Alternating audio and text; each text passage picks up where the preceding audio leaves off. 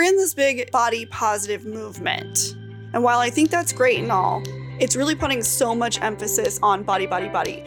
And to me, I really feel like we need to pull away from that. Just really kind of go into more what's behind that. You know, what's even deeper than the body. Like that's what's more important to me.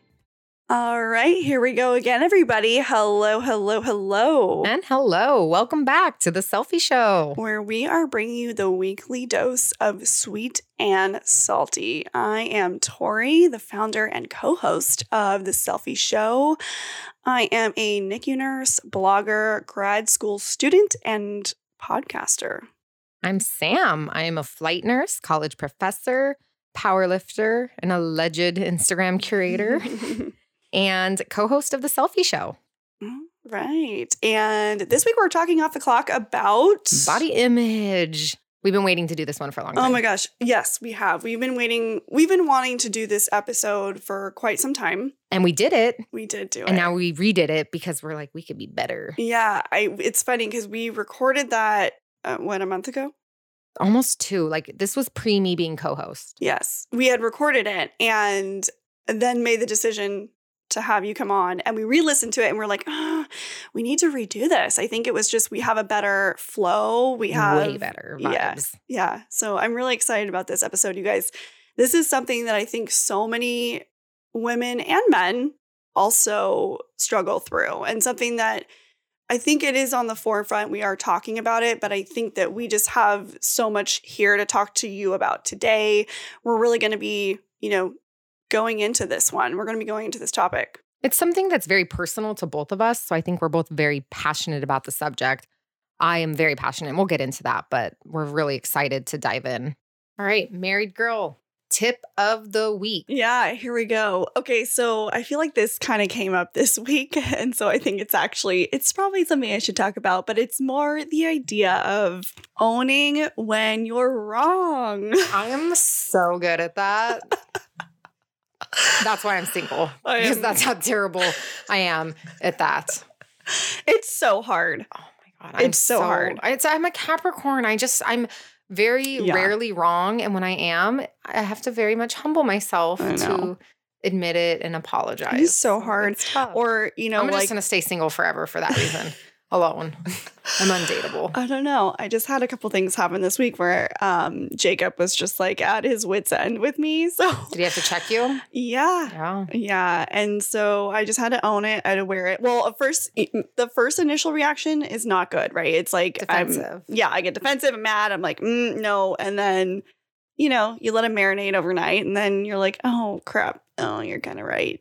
So, yeah, I think it's just like a little message of like, own when you're wrong and learn from it together and be able to like move forward. And I think that's, it's a big part of relationships, I think that's big because I think your partner really feels appreciated and listened to when you're able to come back and apologize and say, I was wrong, or own it.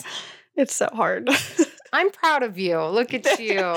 We're making strides here. Good, because you guys are like my... I know. Like, I'm your third wheel. You just need to move in. I need harmony in the Mexican Rambo and household. Moses have their own little bed here now. Yeah, seriously. Because they're moving in too. We're all moving in. Yes. Honestly, this drive from Orange County up to LA is like... It's a thing. It's a thing. So I might just move in here. I know. Okay, so let's hear your tip of the week, girl. What are we working with? All right. So now, I'm like in my mid-30s, which is the whole thing in and of itself. And I'm just like, all right, you need to be more open-minded, Samantha. Oh. Because you are very particular. You like what you like. Facts.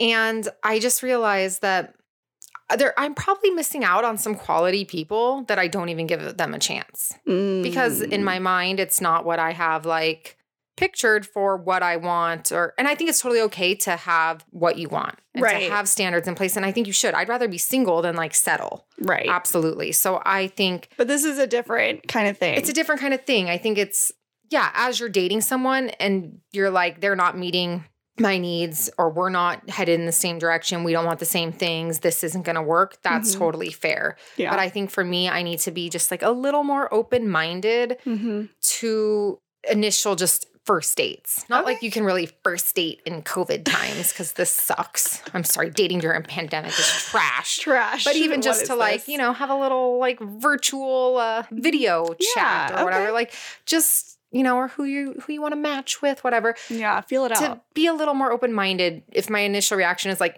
pass, like, hey, give him a chance. Okay. You could be surprised. Yeah. Could be wrong because I feel like I need to just be a little more open to different types of people this year. Hey, it's 2021, girl. I know. It's now or never. Yeah, it's a vibe. It's a vibe. Here we go. That's my tip. Just keep an open mind. You never know.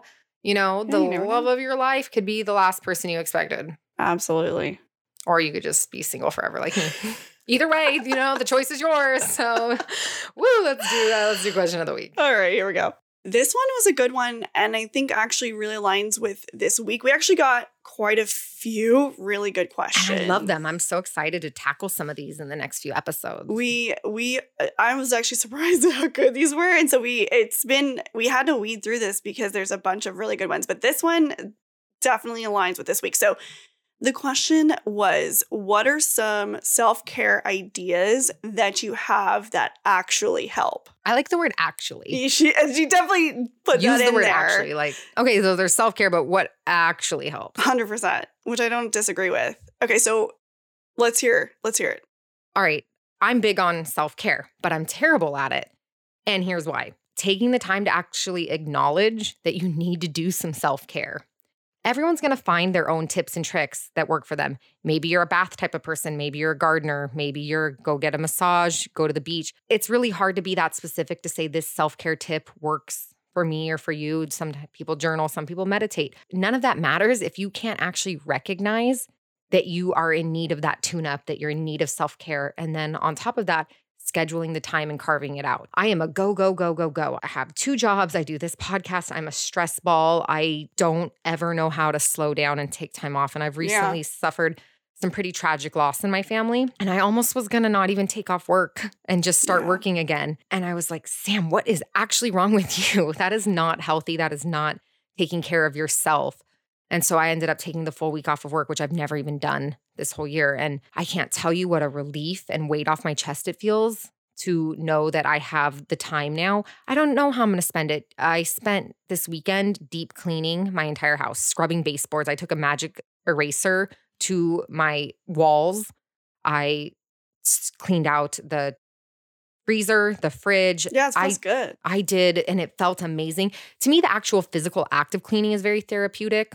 Yeah. Because it takes a lot of like physicality and you're putting your energy towards something. And I'm the type of person where I build up this energy. But at the flip side of that, then you wake up and you have this beautiful clean house and it smells good and it feels good. And to walk around and feel everything's organized and clean brings good energy into my life. So and you got those flowers. I know. And I buy myself flowers every week. And all those are like my little self-care tips that are kind of not the norm. But I think in general, recognizing that you need self-care and then carving out the time to do something for yourself. Yeah, I think that's a big one. Because everyone's different. Like, what do you do? Yeah. So, you know, and I think this is a big thing for healthcare providers in general, where we go, and we don't stop to really think about, you know, what we need. And that's kind of where the burnout comes out. We take care of everyone else but ourselves. Correct. Like, I think we do. And that's not just, that's nurses, RTs, PTs, OTs, that's doctors, everyone. That's, you know, I think that's just something we're all kind of guilty of. And I think there's not really like a one size fits all on this, but I do think it's something where we all need to recognize that. You know, we tend to be in that profession where the expectation is like selflessness. It's like you are expected, you know, you're giving to so many people in different ways, and we forget to kind of turn it on ourselves. You and I both have had those moments where we're like, I'm so burnt to the core. Like I can't, I have nothing else to give. And it does affect your home relationships. Sam and I have, you know, talked about that. We have a lot more to go into about that. But for me personally, that really has to do with taking time away from the hospital. I love getting me a pedicure. I'm a look good, feel good girl. And we're going to go into that today, into the topic. But, you know, being able to even just like get my hair done and being able to take time away. I also really love curating. I like making things, AKA this podcast. a blog, being able to get creative, like that's fun for me. That is something that I really enjoy doing away from my professional life. And I think finding the things that you love, working out for both of us in different ways is, Sam likes to power lift and I like to go for my runs on the beach or, doing my own little things. So I think finding the things that fill you up and actually, it's not a one size fits all, or maybe it's like going to grab, drinks with a girlfriend or, if it's your kids, like maybe you get a babysitter for an hour and you go do something, go shopping at Target, or just go, I love that you said away from the hospital because I know people that they're maxed out on PTO. And I'm like, how? I've never been maxed out on PTO in my entire 9 years as a nurse. I'm in negative hours right now. Yeah. You guys, I actually owe my job vacation hours. I'm negative 18.79 PTO hours. Didn't even know that was possible. That's fine. But I think that goes to say, use them. I know some people that are so maxed out and I'm like, why are you working yourself to death? Take 2 weeks off. Have a staycation. Yeah. Even if you're not going anywhere. And obviously COVID times, traveling isn't necessarily possible, but staycations are awesome. Yeah. And sometimes you just need that time to recharge for yourself. So if you're a workaholic, step away. Yeah. And step away. I get that. Use your PTO. Yeah. Don't be as irresponsible as I am and have none left and be in a negative balance. I don't recommend that either.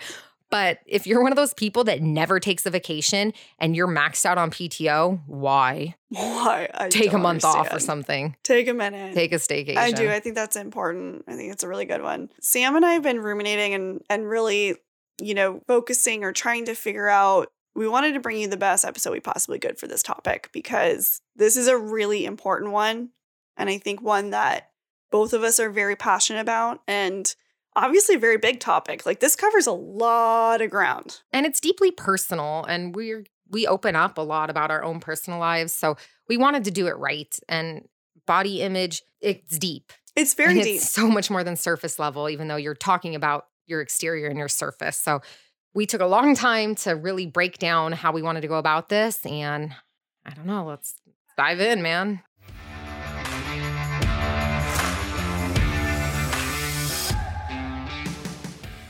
I don't think that there honestly is a single woman out there who, if you're really honest with yourself, that you haven't had a bad either body or image day, right? I'm having a bad hair day right now. Yeah. And I mean, this goes for the guys too. I mean, this isn't just women. This is everybody. I mean, I feel like there is not a single person that's gone out there where you're like, I haven't had an insecurity or something.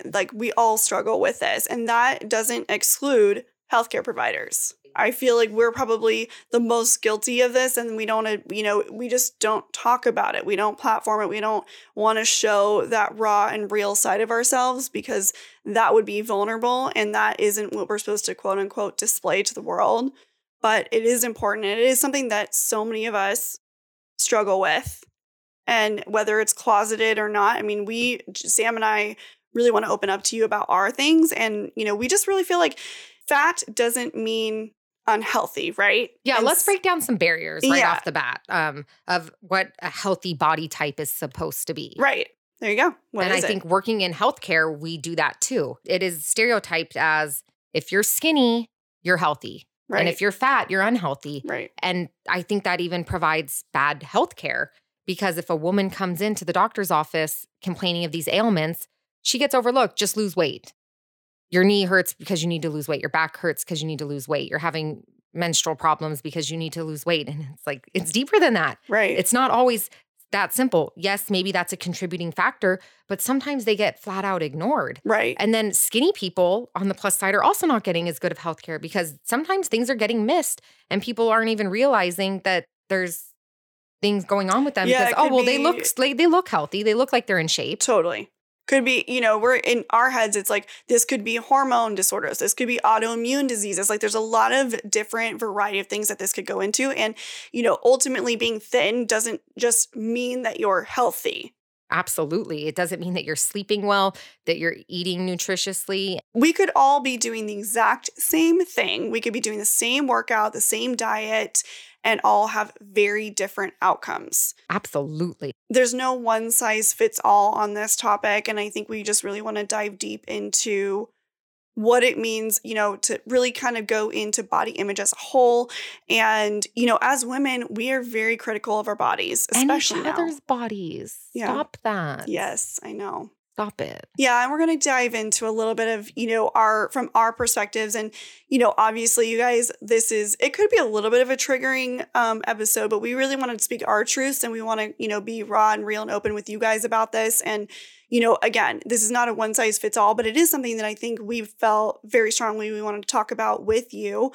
Let's go. Let's get into it. So something that Sam and I had really talked about early on, and something that I had heard on another podcast, was the idea of a body neutral mindset. And I love that. And because, we're in this big, sort of body positive movement. And while I think that's great and all, it's really putting so much emphasis on body, body, body.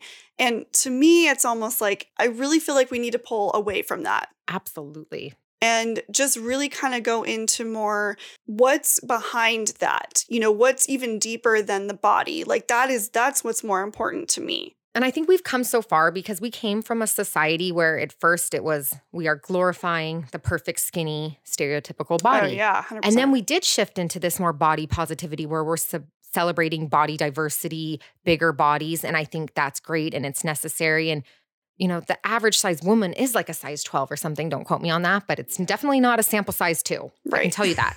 And so to actually see people who look more like you in magazines and the media has been a great push.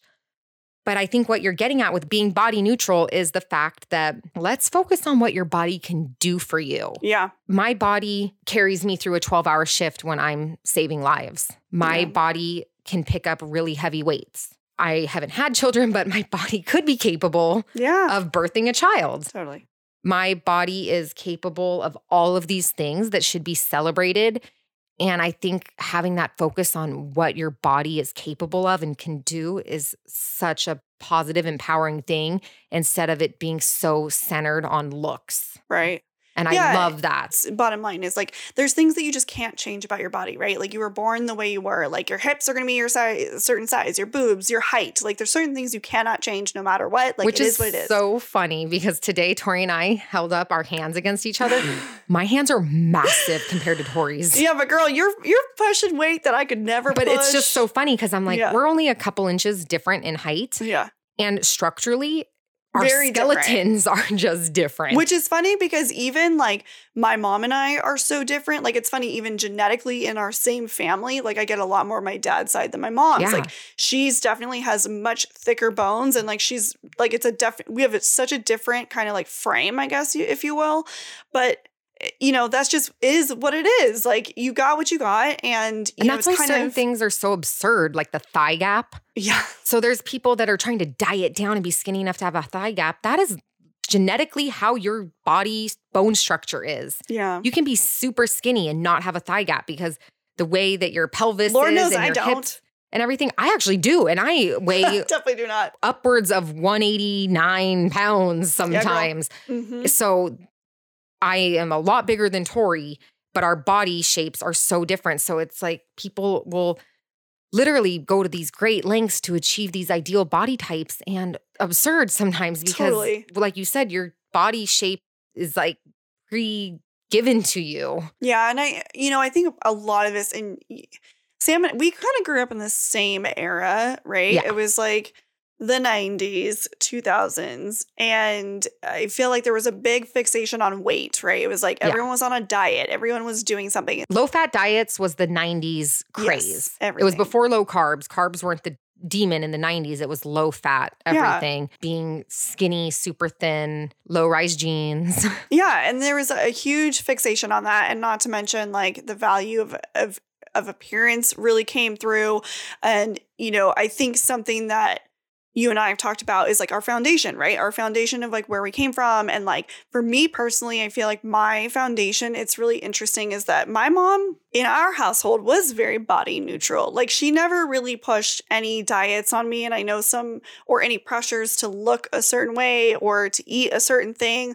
Like she was just sort of like the mom that made all of our food and we were relatively healthy and things like that. However, my mom does struggle with food. She has a very big internal struggle, which is ironic because my brother and I feel like my struggle has never really been with food, nor my brothers. We eat pretty much the same, but my mom has a very internal core struggle with it. And I see what she goes through. And it's tough for someone who sees that and who goes through that and has that relationship with the person. And, you know, obviously she didn't intentionally mean to put that relationship with food, but I do feel like because of that, it did trickle down a little bit to see like what my relationship with food was and why was it so different and things like that.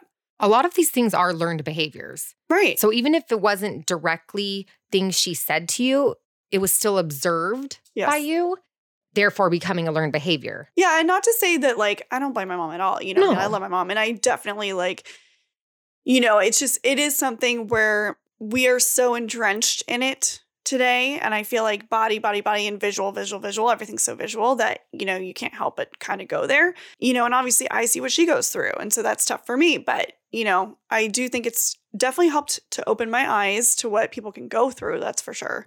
I feel as far as my upbringing is the opposite of yours in that sense and is learned behaviors. So we grew up with 3 kids, all very close in age, and we all played sports and we all went to school and then went to 3 different practices, 3 different locations, 3 places. We were on the go. We were fast food family, fast food kids, like Taco Bell, KFC. Like, you were living it up. We were living it up because we were busy. Yeah. And sometimes we would have like nice little family dinner nights and all that. And that was great. But the funny thing about it was, even though we're eating kind of crap food, my mom was super skinny, even after having 3 kids. Stick skinny, just genetically gifted in that way with a metabolism that I was never granted.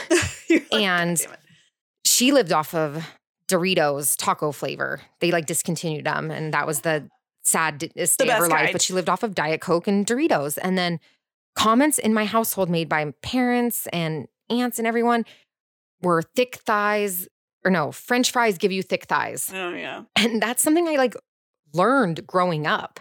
Right. And so all of these things are very problematic. And I can say that my mom and my sisters, and obviously myself, and I'll get into my own personal eating disorder history, but we all have disordered eating patterns and problematic relationship with food. Mm-hmm. And again, I don't blame my mom. I think that came somewhat from my grandma and my grandma's cousin that's like her best friend who used to always tell me like how fat I was. Granted, I was fat, but I was like, thanks, Aunt Joan. Yeah. You're like, great. Thank you. Okay, great. So it is, again, that's why we're going so much about the fact that it's learned behavior, because it's generation after generation after generation. And we pass down these behaviors, and it's simple things of just the way that you hear your own mom sometimes talk about her body or criticize herself. So maybe she's not ever criticizing her child. Like no mother wants to criticize their child. Right. Some are very critical, and that's not today's episode. Yeah. I love my mom. My mom never was critical of us. But when you hear your parent make comments about themselves, or you see them on a certain diet themselves, again, it's observed behavior that then leaves an impression on us. Yeah. And so I think that we were both exposed in different ways to these learned behaviors that stuck with us. And then we grew up in such a weird time too, where now we're starting to like see the MTV culture growing up. Yeah. And image of like the Christinas and the Britneys. Yeah, the dirty era of Christina wearing like assless chaps and being a size 0. Yep. And so, I mean, I guess I can even kind of just get into it and talk about my eating disorder history, because a lot of that started with growing up. And I remember even getting teased in like 6th grade for having a big butt. And I was skinny. I wasn't an overweight child. Granted, I became an obese adult later in life, which is an eating disorder in itself. And I'll get into that. But growing up, I wasn't always this. I'm not someone who struggled with weight my entire life. Yeah. But then in about junior high, puberty happens, your hormones change. You get a little bit of that like first puberty, like weight gain. And I was like a thicker girl even in junior high with a big butt. That wasn't cool back then. There was no J-Lo. There was no, There was no Kardashians. Kim K was not People a weren't thing. surgically paying for BBLs to enhance their butt. I was the J-Lo of my school when J-Lo wasn't cool. And there was no one there to like even look like me. I grew up in Orange County too, in a private school. everyone looked like Britney recipe Spears. for disaster. Yeah. And even my own sister, we're 21 months apart. Yeah. She had blonde hair and was a size 0 all the way up until she hit like 30. I was gonna say, like, sibling wise, how was every body types and things like my that? What was brother, he was honestly kind of a chubbier kid, and then he's played football in high school, and he's always been very like strong, muscular football build. My younger sisters have both always been tiny, skinny, size 0s their whole life. And then there was me, who hit puberty, had an ass, and got made fun of at school for it. That's hard enough in itself. Yeah. Kids can be cruel. And that's definitely was like triggering towards an eating disorder, dealing with parents that were divorced. A lot of eating disorders are triggered from like feelings of loss of control and then finding even comfort in food. So I think I even had my own depression that I didn't realize was depression at that age because you're so young. Yeah. And that coupled with a parent's divorce and just growing up with all this pressure to be a size 0 when my body is physically incapable of being a size 0. Right. That led to like disordered eating. But I think another thing is stereotype about eating disorders is you hear eating disorder, you think of anorexia. Oh, yeah. So you think if you have an eating disorder, bulimia. you weigh 90 pounds. Yeah. And that you can see every bone in your body. Or you think, oh, you probably look normal, but you're bulimic, so you're secretly purging. And then that's it.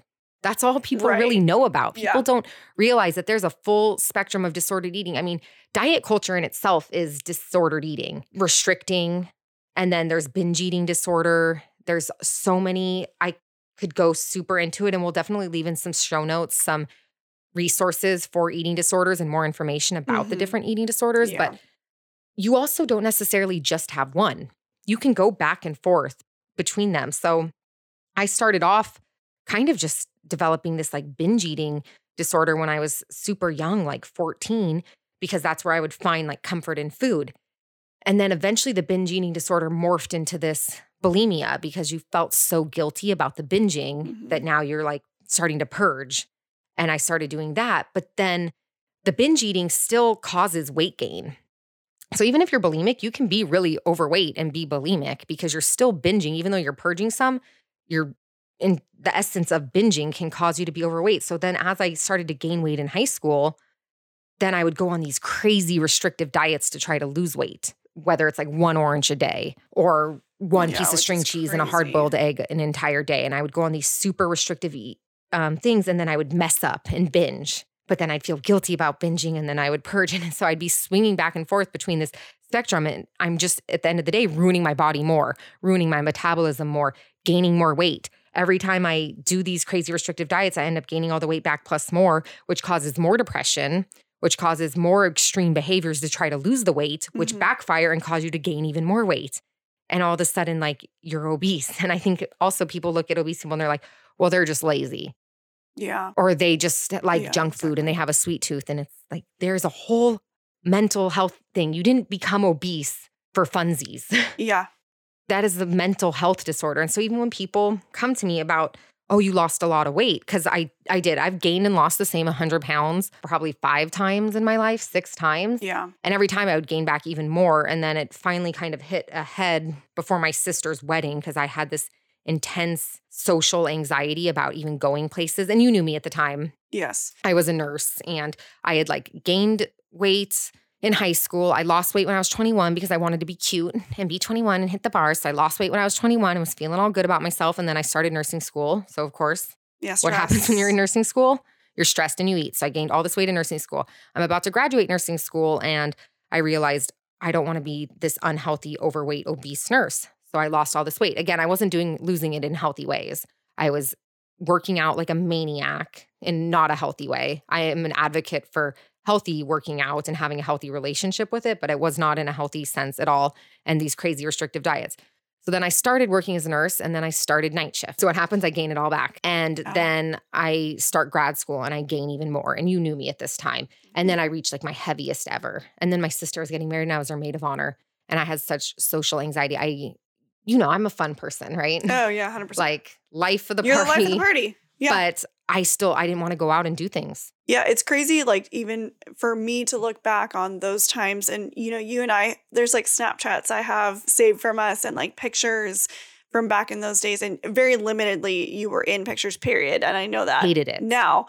But it's interesting because as like, I didn't realize that like you were going through that. And you and I have talked about this because something that I feel very strongly about is weight is the least interesting thing about you. And as a friend, it's funny because like, I don't think of you that way. I don't recognize you in those pictures. I don't recognize myself. And I still have all the same friends because I had friends back then because my personality has stayed the same. Yeah. So we became friends when I weighed double my body weight right now. I didn't know that you were going through that, which is no one did. No one did. And it's hard for me even as a friend to really like, because I love you so much. And, you know, it's hard because watching you or knowing that you were going through that, it's just, you know, I wish there were so many times that I could have like helped you through that, you know, and to kind of be someone to lean on, but it's tough, you know, and I look back at that and I'm like, I didn't even I had no idea. I didn't see the signs. I didn't know. I think people in my position though go to great lengths to keep it a secret. Yeah. It's a shame. Yeah. You feel ashamed. So you go to great lengths to hide those behaviors, eating in private. Like I didn't even like eating in front of other people because when you're overweight or like obese, you feel like people are watching you eat. Right. And then even on the flip side, when you're losing weight, and once I did start losing weight, I felt like everyone was always now watching me to see like, well, what does she eat now that she's not overweight? Yeah. And now totally. that she's like losing a diet. Eat? And then when I do want to kind of, and we'll get into like, I hate the word good and bad foods and we'll talk about that. But now I'm eating something bad. I felt like people are watching me like, oh, is she like off her diet? Is she going to gain all the weight back? I always felt this extreme social anxiety too about now I hate eating in front of people. I hate people watching me eat. I hate people making comments about like, oh, not very hungry or you didn't finish that. I'm like, mind your fucking business. You're like, get off my back. Okay? Like what I eat or don't Dear eat Lord. is none of your business. And I hated, but there was always so much social anxiety, even at work or parties or anything. Just eating in front of people took a lot of mental health to actually lose weight and keep it off. And I want to say I didn't lose weight in the sense of, oh, I just want to look this certain way. Because if that's your motivation for losing weight, it's never going to be sustainable. You're not going to go about it the right way. You're not going to be happy at the end of the day. You're still going to have all the same underlying problems that made you overweight, and it's not going to be sustainable. And that is why I'm so big on mental health and getting treatment for eating disorders and disordered eating, because it starts from within. Right. And any diet that you choose to do works. If you want to do Weight Watchers, if you want to do low carb, if you want to do keto, any of them, name them, if it fits your macros. Limiting your calories. Intermittent fasting, guess what? They all work in different ways, but you're going to gain it back every single time. Yeah, it's like because when you stop it, then what? Yeah, well, and that's the kind of the aspect of you have to really clear up your dark cloud. Thank you. You know, and that's something that I feel it's hard because, you know, I look at, for example, my mom who struggles through that and she has a very strong dark cloud. And it's hard because, you know, that is something that I think that's what really takes the work, to be honest. I think that's really, you know, and that's hard for us to really admit to ourselves, like when that's really what it is. And, you know, so Sam obviously knows this, and this is something I've never talked about this. And this is something that I do think it's important for people to know. It's on a much smaller scale, obviously, than Sam's, but during high school, I would say, I think it was like 15, 16, I also struggled through a very closeted bulimia as well. I didn't need necessarily treatment for it. I did go to therapy and I went through the whole gamut there, but I think mine really rooted through the need for like control. And I was dealing with a lot of like anxiety with, at the time I was riding horses, I was skating competitively. And so for me, it's interesting because my stress eating, or I would stress and I would go to like fast food, for example, or I would like binge on something like a big Subway sandwich or something. And I would feel so guilty about that. And then it was the purge, right? So I went through that, and I still, to this day, I do have tendencies of resorting to things that release stress in not the best ways. And purging is definitely one of them. Jacob's obviously aware, and I do keep it in check. Like I know myself and now to know when like my stress is getting up. And, for me, a big part of that obviously is like making sure I'm taking care of myself and working out and doing all the things. But it's definitely a piece of me, and it's not something that's ever going to just go away. Ever. Like no, I think someone who's really struggled through those things, and so many women I know, women and even men, can relate to this, where you are struggling through something that it's not necessarily the disordered eating. It's the release. It's the need. It's the why behind it. It's the why behind it. And, it's really interesting because, both Sam and I, it was behind closed doors. Like I never wanted people to know. It's shameful. It's really shameful. It's really embarrassing. I mean, I had days, and I did struggle through it in college too. And my best friends knew, but I still even kind of kept them in the dark about how bad it was. I did go through a stint in college as well, where I would say my sophomore year is when I was really struggling with it. And, it's embarrassing, and it's kind of like you feel out of control, but then you feel in control. And it's this whole like kind of mental twist. I don't know. It's something that I don't know. So I do struggle with it. And that's something that I feel like it's interesting, because I feel like we do really fixate on eating disorders in a certain way. And I just feel like the scope of it is so large. So large. And you don't always fall into one little neat category. No, you don't. And you can't look at someone and tell that they have an eating disorder. Mm-hmm. No. And that's another thing. And some people feel like eating disorders are only for skinny people. Really comes down to fixing the foundation. I think that's why we're both so passionate about mental health care and therapy, because I started the first time I went in 2007, I did inpatient 30-day rehab. And that was the first time I had to sit down and admit to my family, hey, you guys know that I'm 21. I've been binging and purging since I was 14. And everyone was shocked because I hid it that well. Yeah, that is crazy. It is.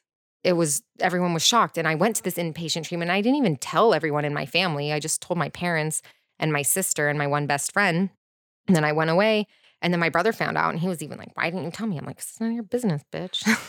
Get out of here. And then now it's still something like no one even really talks about anymore. And then you could even see people like worry about me as my weight progressively got higher and higher. I never had any significant health problems when I was super obese, but I had youth on my side. So it was a matter of time. Right. So when I lost weight, it was more about, one, me fixing my mental health and fixing my relationship with food, which needed to be done because it was so damaged. And then two, as a nurse, I knew if I want to have kids one day, I need my body to be the healthiest version. So it's not about what I look like. I want my body to be its best self so that I can have a healthy pregnancy, have a healthy child, start a family, and know that my health is a priority. So again, it kind of boils back down to the what can your body do for you, not so much what it looks like.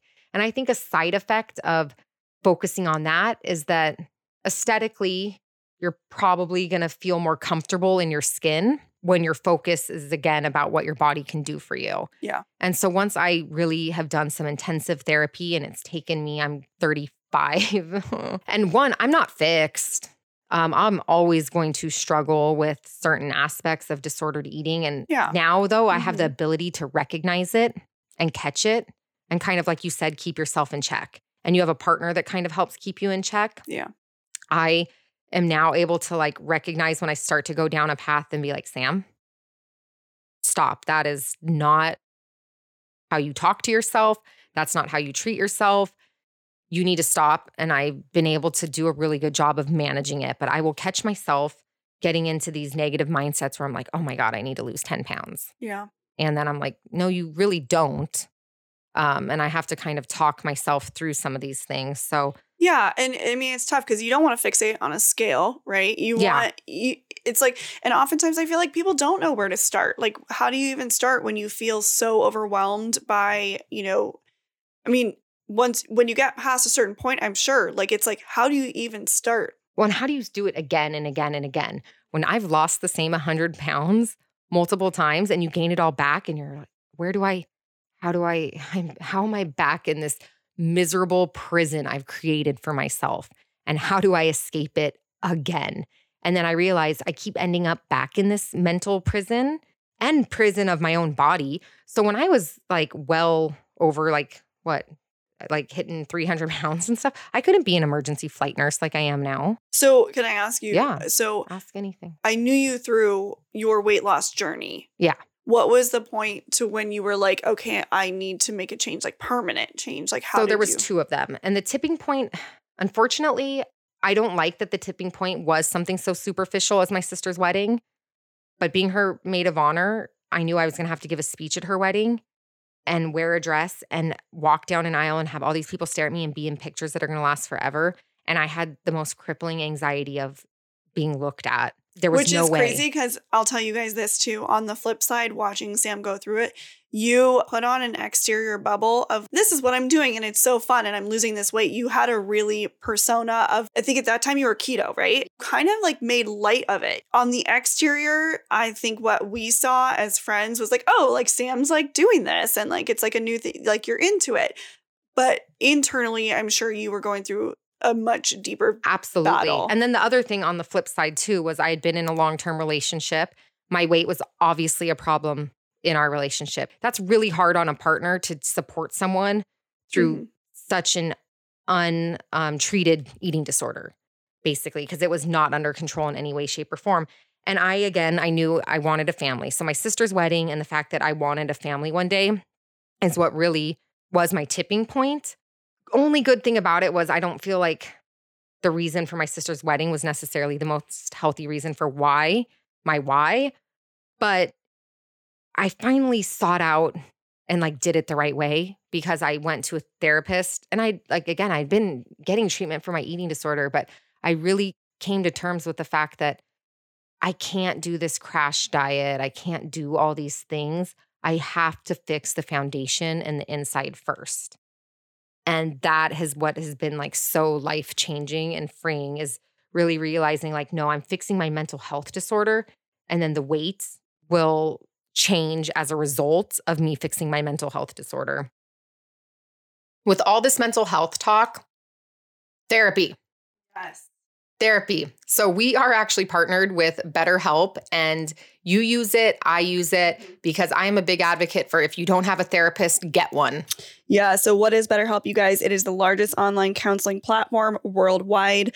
Anytime, anywhere, through a computer, a tablet, a smartphone, doesn't matter. It's super easy to do. You hop on there, you take a quick little quiz, and it tailors to what type of services you need. They have clinical social workers, psychologists, LMFTs, and they are all there to help you. So Yeah, you guys, you can exchange messages, you can chat live with them, video you can conference, speak over the phone, video conference. And if you don't jive well with your therapist, you can change your therapist at any time. So again, you guys head over to betterhelp.com/selfie for 10% off your first month. Again, that's betterhelp.com/selfie, betterhelp.com/selfie. All right, you guys, let's get back into the show. And I like how you even said like fixate on the scale because so many people get so hyper-focused on, well, I get all the question all the time about like, how do I lose weight? And I think a lot of people even started following me as like a weight loss thing. And I get approached all the time by different people, like tell your weight loss story because they see my before and after pictures. And now I haven't posted a before and after picture in over a year. And it's not because I'm like, oh, ashamed of my before. Like you can scroll through and find them. They're there. Scroll down a year's worth. My before pictures are there. I was hefty. But it's more the fact that I feel like I realize how triggering that can be for people or send the wrong message that I don't want to send anymore because I'm not saying that my before is bad and I'm better now. And some people, it's triggering or they're taking the wrong message away. And I used to think that it was good and it was inspiring to people and inspiring them to lose weight in a healthy way. But I didn't realize that that's actually me still fighting my eating disorder. And it's a double-edged sword. Yeah. Because I feel like if the compliments are so visually based, then it starts becoming, well, then they like me like this more. Absolutely. So I could, the body dysmorphia of losing weight is such a mind fuck. And I've lost weight, oh my God, almost 4 years ago now that I've kept it off.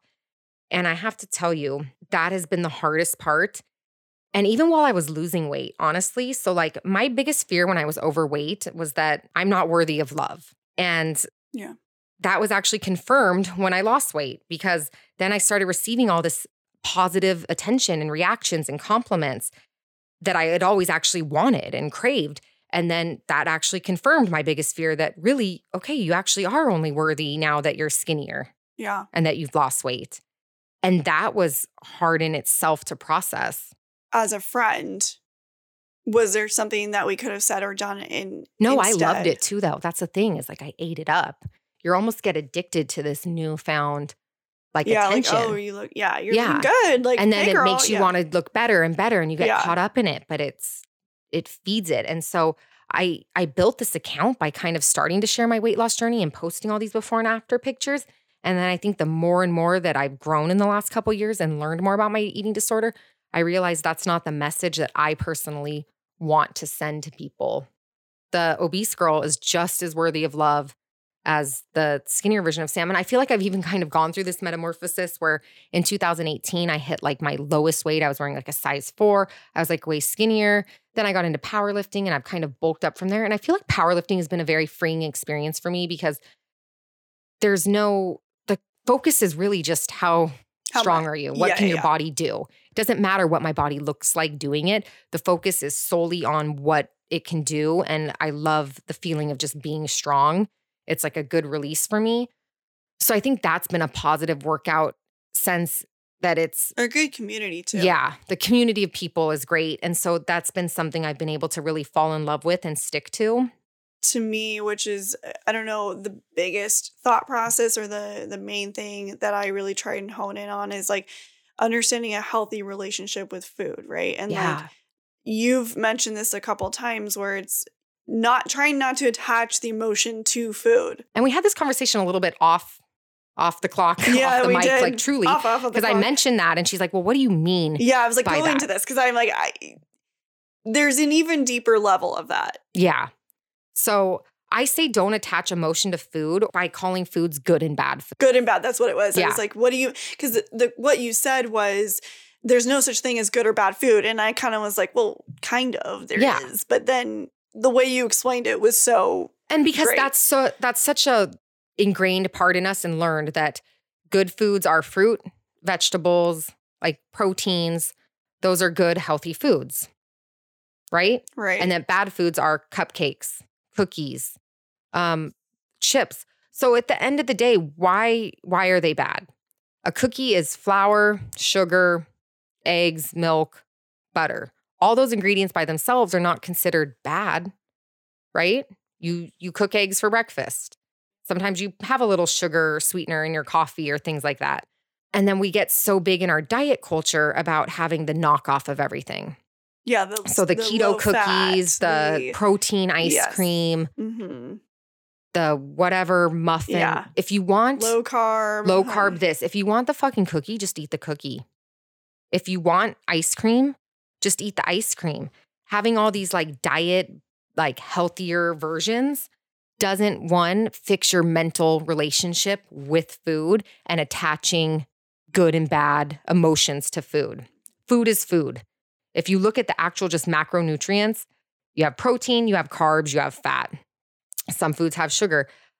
Like when we get into these rigid mindsets, and I still will even sometimes fall into this now, especially in this phase of my life where I'm trying to maintain my current like body, is that and a lot of people will say like, oh, I eat good all week and then I have a cheat meal. It's not a cheat meal. You're just eating.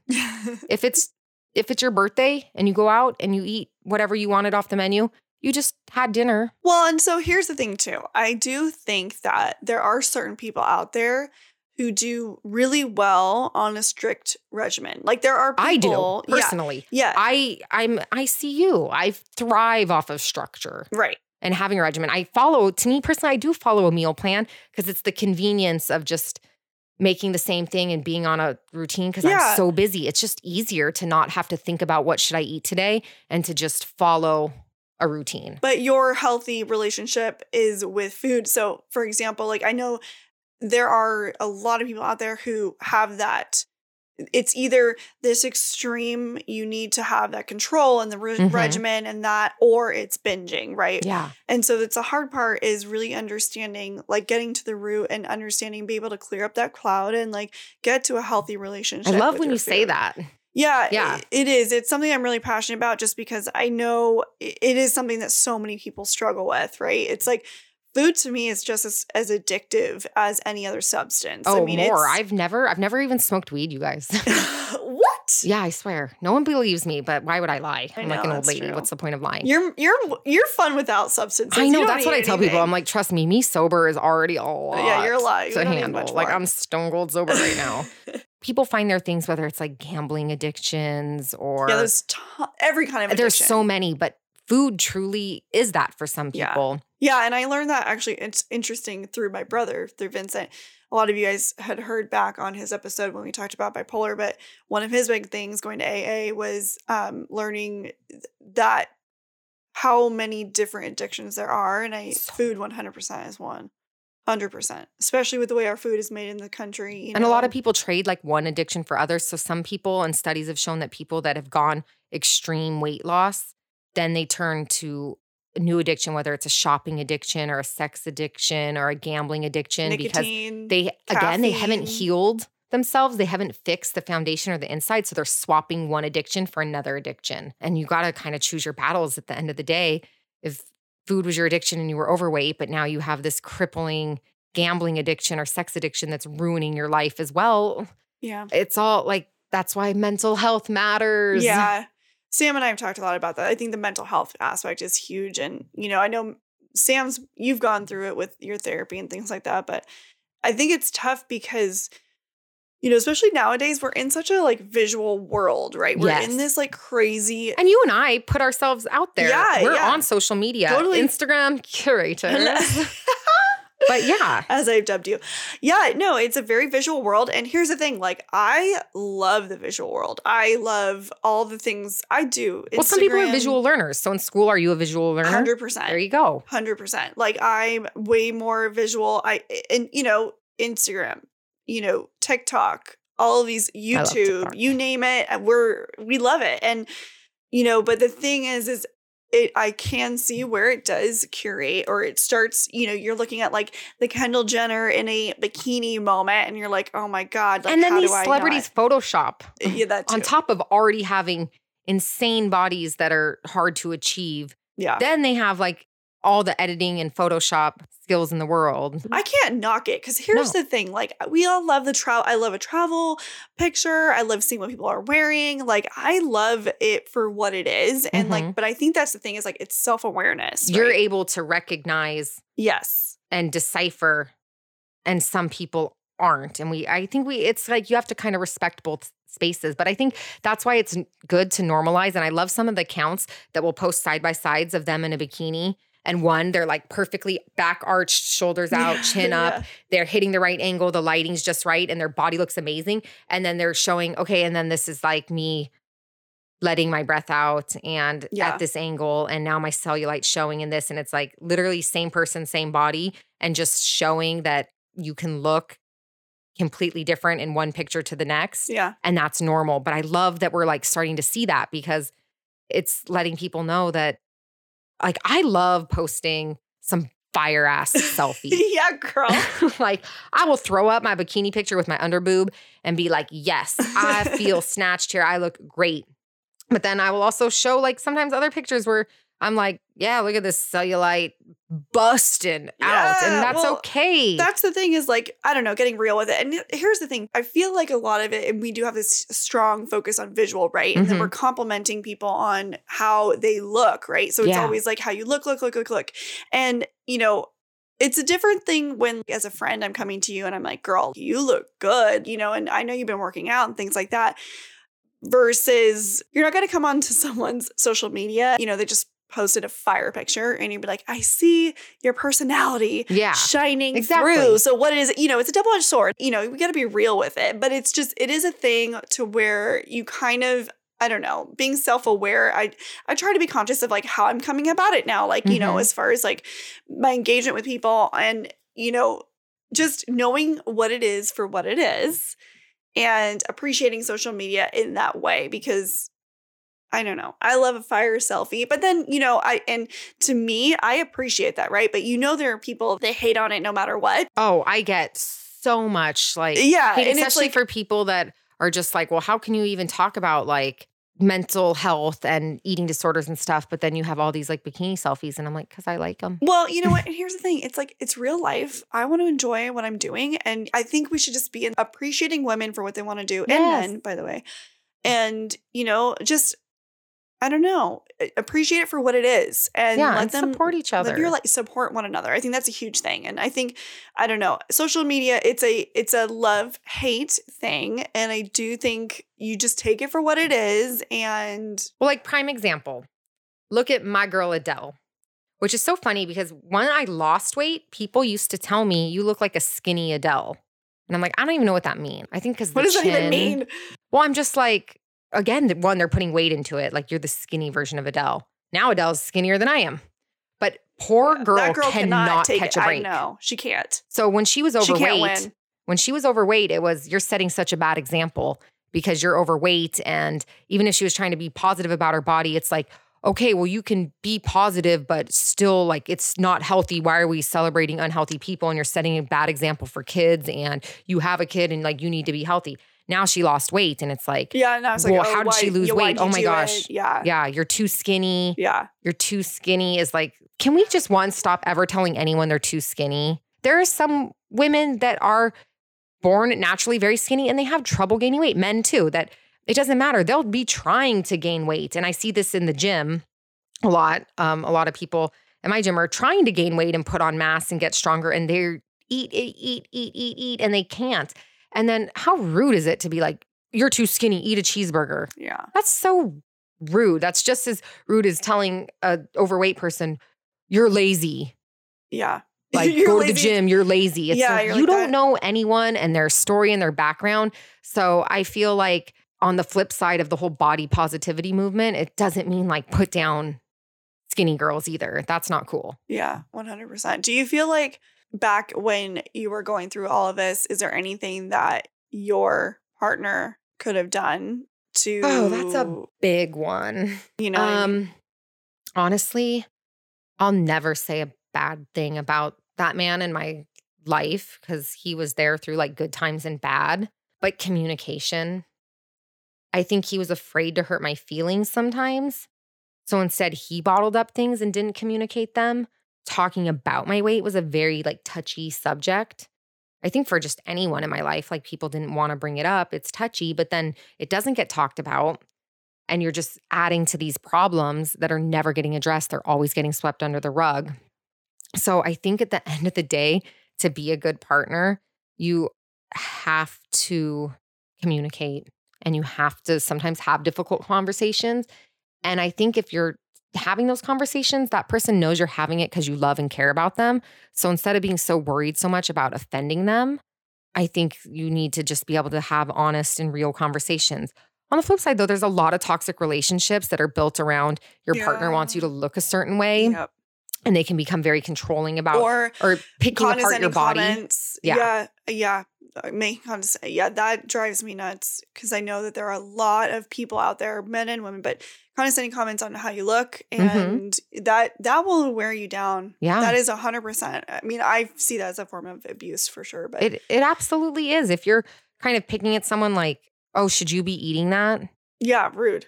No. Yeah. So if that is the dynamic you have in your relationship, you really need to analyze that because that is not a healthy relationship to be in. But if you have a partner that truly cares about you and wants to know how to support you, because I did get this question when we said we were doing this topic is how do I support my significant other through this?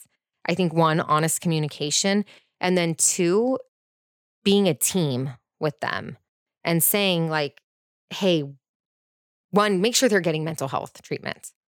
So there was a lot of time in my relationship where I wasn't in therapy and I should have been. And so I think if I had the encouragement of hey, you should see a therapist, I'll even go with you. But do you think you would have? Maybe. It's hard to say. I think if I had the encouragement because I'd seen a therapist before. I wasn't like averse to going to them. Mm-hmm. But I think if we had honest communication where it was like, hey, I see you're really struggling right now with this. Mm-hmm. I don't know how to help you. But I think that we need to find someone that can help you. Right. And I would have been like, you are right. Like, I almost just feel a weight off my chest, like thinking about it. Like, yeah, man, I wish I would have gone to therapy during some of those times. So I think just kind of saying it as a team, like, this isn't your issue. This is I think it's our the hardest issue thing. of how can I, and I think a therapist would also help you as a partner, tell you how you can support your person, because a lot of times people make comments and they think they're being complimentary. And like I already said, sometimes they're mistaken the wrong way. So you think you're complimenting someone and it's fueling an eating disorder more. You don't know. You don't know how to navigate it. And you it's a shouldn't lot. have to. You're not built with those tools. This poor man was not ready or prepared to get into a relationship with someone who had such deep psychological issues with their body and food. Right. It's a lot to It's to a handle. lot. And, and on the flip side too, I mean, as someone who, we all have our issues. I know it's really hard to turn the mirror on yourself, right? And to be like, I'm dealing with this, and to have your partner want to help you, but then you don't even want to admit it to yourself. Like, it's a whole complex thing. Mm-hmm. So I do think it's enough self-awareness to know when you need help and to accept that, it's a balance. And so many women we know go through this. This is like body image, like we're entrenched in it. We're women. That's a part of who we are. But I do think being able to allow the people in that we need to let in when you do. Yeah. And I think that's the part about being a partner and saying, encouraging mental health help together and saying, maybe you can learn tools to work through this and I can learn tools on how to best support you, because we're not meant to just go through life alone. And then but we don't always necessarily have the tools. So that can help both, like even just with the partner. So you went through the whole process and then you went through a huge revamp. Let's talk about that, girl. Let's talk about it. One of my favorite topics. We talk about this all the times. Botox, boob jobs, baby, like plastic surgery. I love plastic surgery. Okay, let's go there. Okay, so what was your process like with this? Okay, so I lost a massive amount of weight, like double my body weight now, basically. I pretty much almost lost. I had severely saggy skin, and plus I'd ruined my skin through losing it, gaining it, losing it, gaining it, losing it. It wasn't going to bounce back anymore. So I had like saggy stomach, I had saggy arms, I had saggy boobs. I just went balls deep, 25 grand in and fixed it all. I got a breast lift with implants. Yeah. I got the loose skin off my arms taken off. So if you ever see, I do have like giant incisions from my elbow all the way up to my armpit on you both look like arms. you got Tommy John surgery, Yeah. And then I got a tummy tuck. So I did it all. I don't regret it for a single second. It doesn't mean that you have to get plastic surgery to feel beautiful. No. I'm a big advocate for doing whatever makes you happy. Yes. Yeah. Small boobs are great. Yep. Big boobs are actually kind of a pain in the ass, but I just wanted to fill them back up. So I love my fake titties. I don't know. I've talked about this before where I feel like the most feminist moment you can have is supporting a woman and what she wants to do with her body. Yes. It doesn't matter. It doesn't matter what it is. If that's what you want to do, you do you, boo. And I'm here for that moment. Sam knows this. I love Botox. I'm getting filler done again this week. Yeah. Under my eyes. And here's the thing. Like, if you want to age without that, age the way you want to age. Yeah. Rock your gray hair. Be proud of your wrinkles.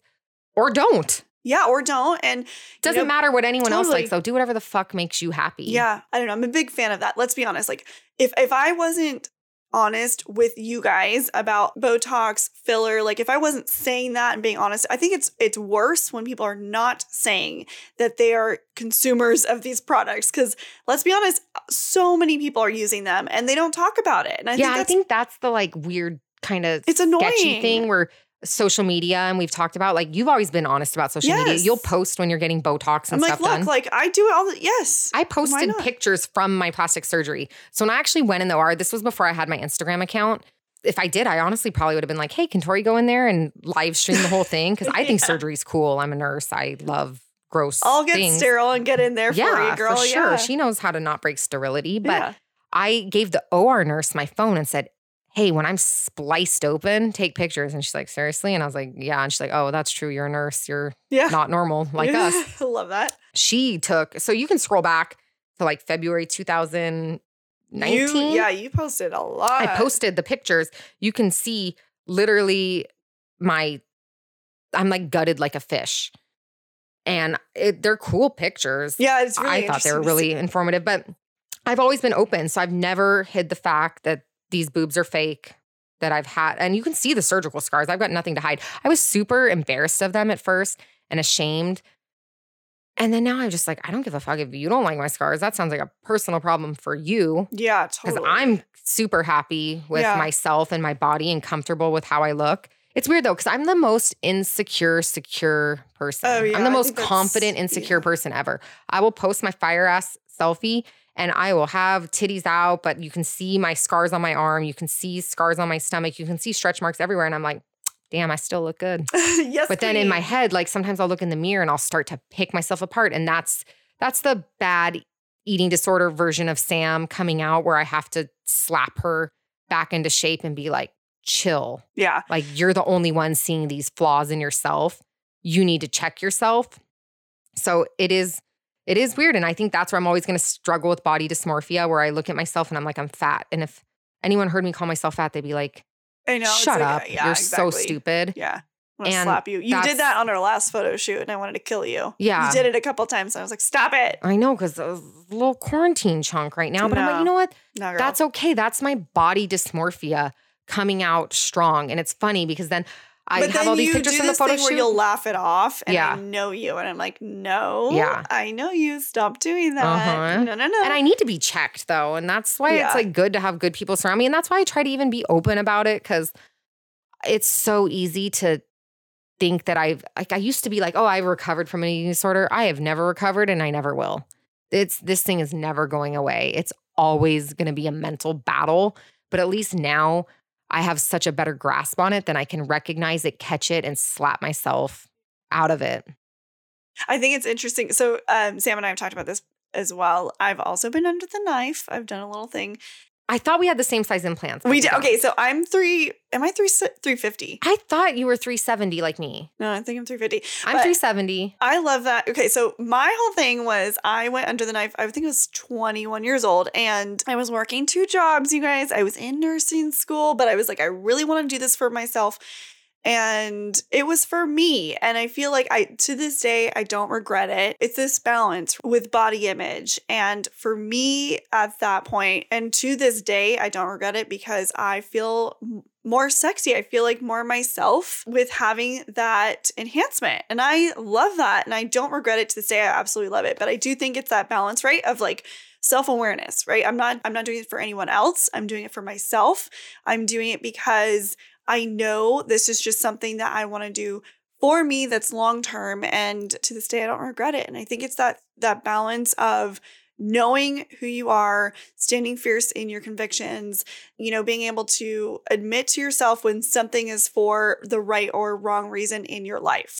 So have you ever been called fake for getting plastic surgery or Botox? Actually, I don't think so. Most people don't know that I had an enhancement or a boob job until I say it. Like, most people don't know. I didn't know when I first met you. Yeah. So most people don't know right now that I have because they're very proportional. But to the girls who have that said, it's annoying to me. If that's what they want to do, then let them do it. Like, if you want to have an overly huge boob job, go for it. It's your life. It's your body. You want that. And, it's the same thing with Botox and filler. I'm like, if that person wants to have that, then. I think my only thing is that I just encourage women to like be honest about it. Yeah. Because that's where the real comes in. When you try to say that you've never had work done on your face, when you have lip filler and you have other filler in places and you have Botox and you're like, no. And you're like, yes. But what's wrong? And I feel like that's normalizing it, is letting people know that like, hey, I like to look a certain way. It's not going to be natural to achieve that look, but this is what I do to get it. And I respect that greatly. Yeah. I'm also a look good, feel good person. So there's that. I think if in your own person, whatever it takes for you to feel good, look good, to be present, because ultimately, if you're feeling confident it's really going to help you to be present. So when you're feeling your best self and you're feeling like I am on my A game, this is who I am, it really does help you be present. It doesn't take away from your daily life. It doesn't take away from you feeling insecure that people are looking at you and, judging you. If you can just push all those thoughts out of your brain and try and find your truest self in who you are and finding the core of what makes you a confident person, that's ultimately the goal. Away from weight, away from, all of the image things, and just really getting to the core of like, what makes you happy? Who do you want to be? Who are you presenting to the world? Same. Like you said, look good, feel good. Why was I late to your house today? Oh, yeah.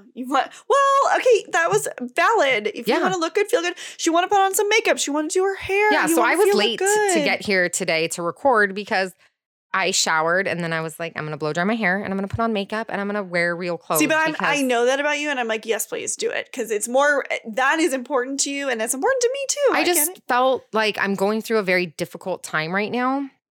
And I feel like one of the ways of just feeling more positive energy around me is by just getting dressed, doing my hair and just feeling like the best version of myself. And I think it's hard because I feel like sometimes some of the things I say sound almost contradictory, where I'm like, be real. It's okay. You don't have to like look a certain way. You don't have to impress anyone. Be yourself. You're just as worthy being loved. But then I'm like, boom, here's a bikini selfie and look good, feel good, do your hair, makeup, get Botox and boob job. And I get where sometimes people get confused because it sounds contradictory. But at the end of the day, my whole overarching theme is just do what makes you happy and find what makes you happy and get that mental health treatment. What did you say? Clear your cloud? Yeah, clear your cloud. Yeah. So at the end of the day, yeah, fix your foundation, be happy, and then you can live your best life. Yeah. So I'm not here to confuse not every people. day you can be a happy person. That's not something I also do think. No, we'll talk about my depression on a whole other episode. Yeah. Like we are in this crazy place of everyone has, we can't talk about anything unless it's not happy. And the reality is not every day is a happy day. And that's okay. 2020 too. sucked. Ultimately, I feel like fostering a new system, hopefully, where we can start building people up more. Yes. And understanding from, being able to hear people out and understand them. And first of all, this is a one size fits all topic. Mm-hmm. So even today, I'm sure there's so many other aspects we didn't even cover. Oh, we didn't. And it would be, I mean, gosh, you could have a whole separate podcast that's only about body image issues each week and eating disorder issues and food and relationship, because it's so vast and we barely scraped the surface of it. We were just kind of bringing you our truths. Yeah.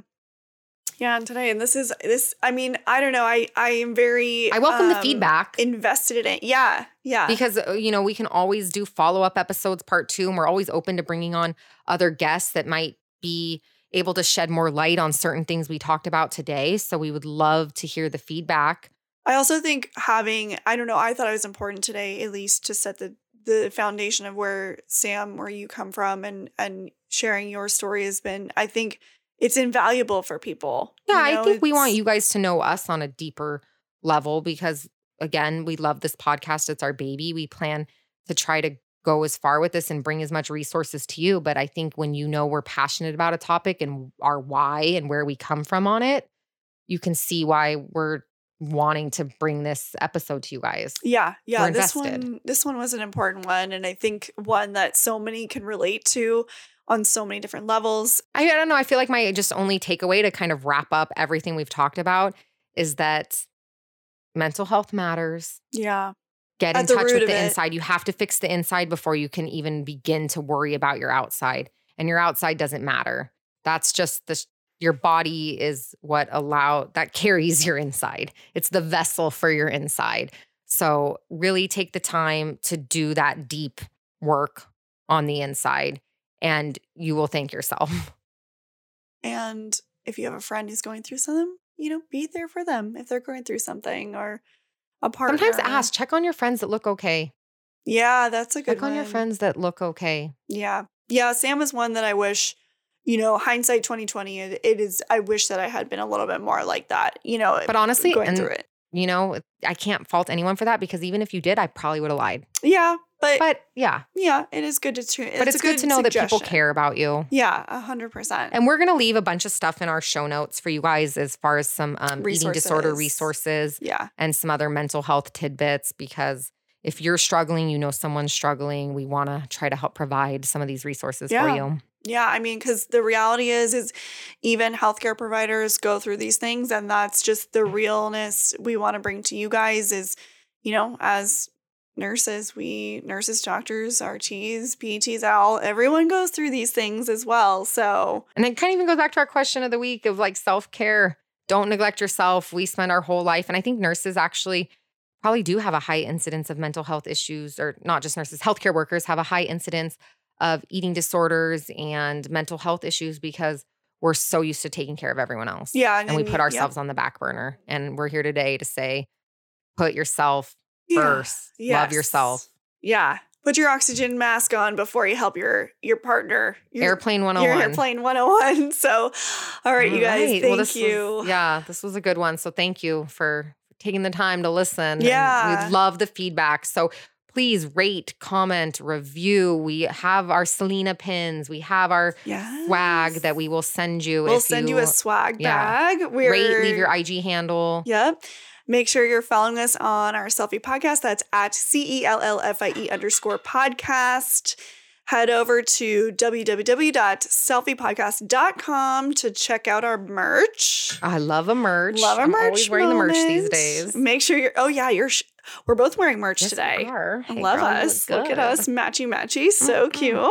And my cell phone cover. Oh, yeah. I have the Selfie podcast. And the mugs, by the way. The mugs, you guys are loving the mugs. Oh, I live in that mug every morning. Yeah, it's fabulous. So thank you. And also, you guys, when you get your stuff, make sure that you tag us so we can see you in your merch. It's fabulous. So we can repost. And then follow us on Insta. Yeah, that's at Nurse Tori and at Hey Samantha with 2 A's. Hey.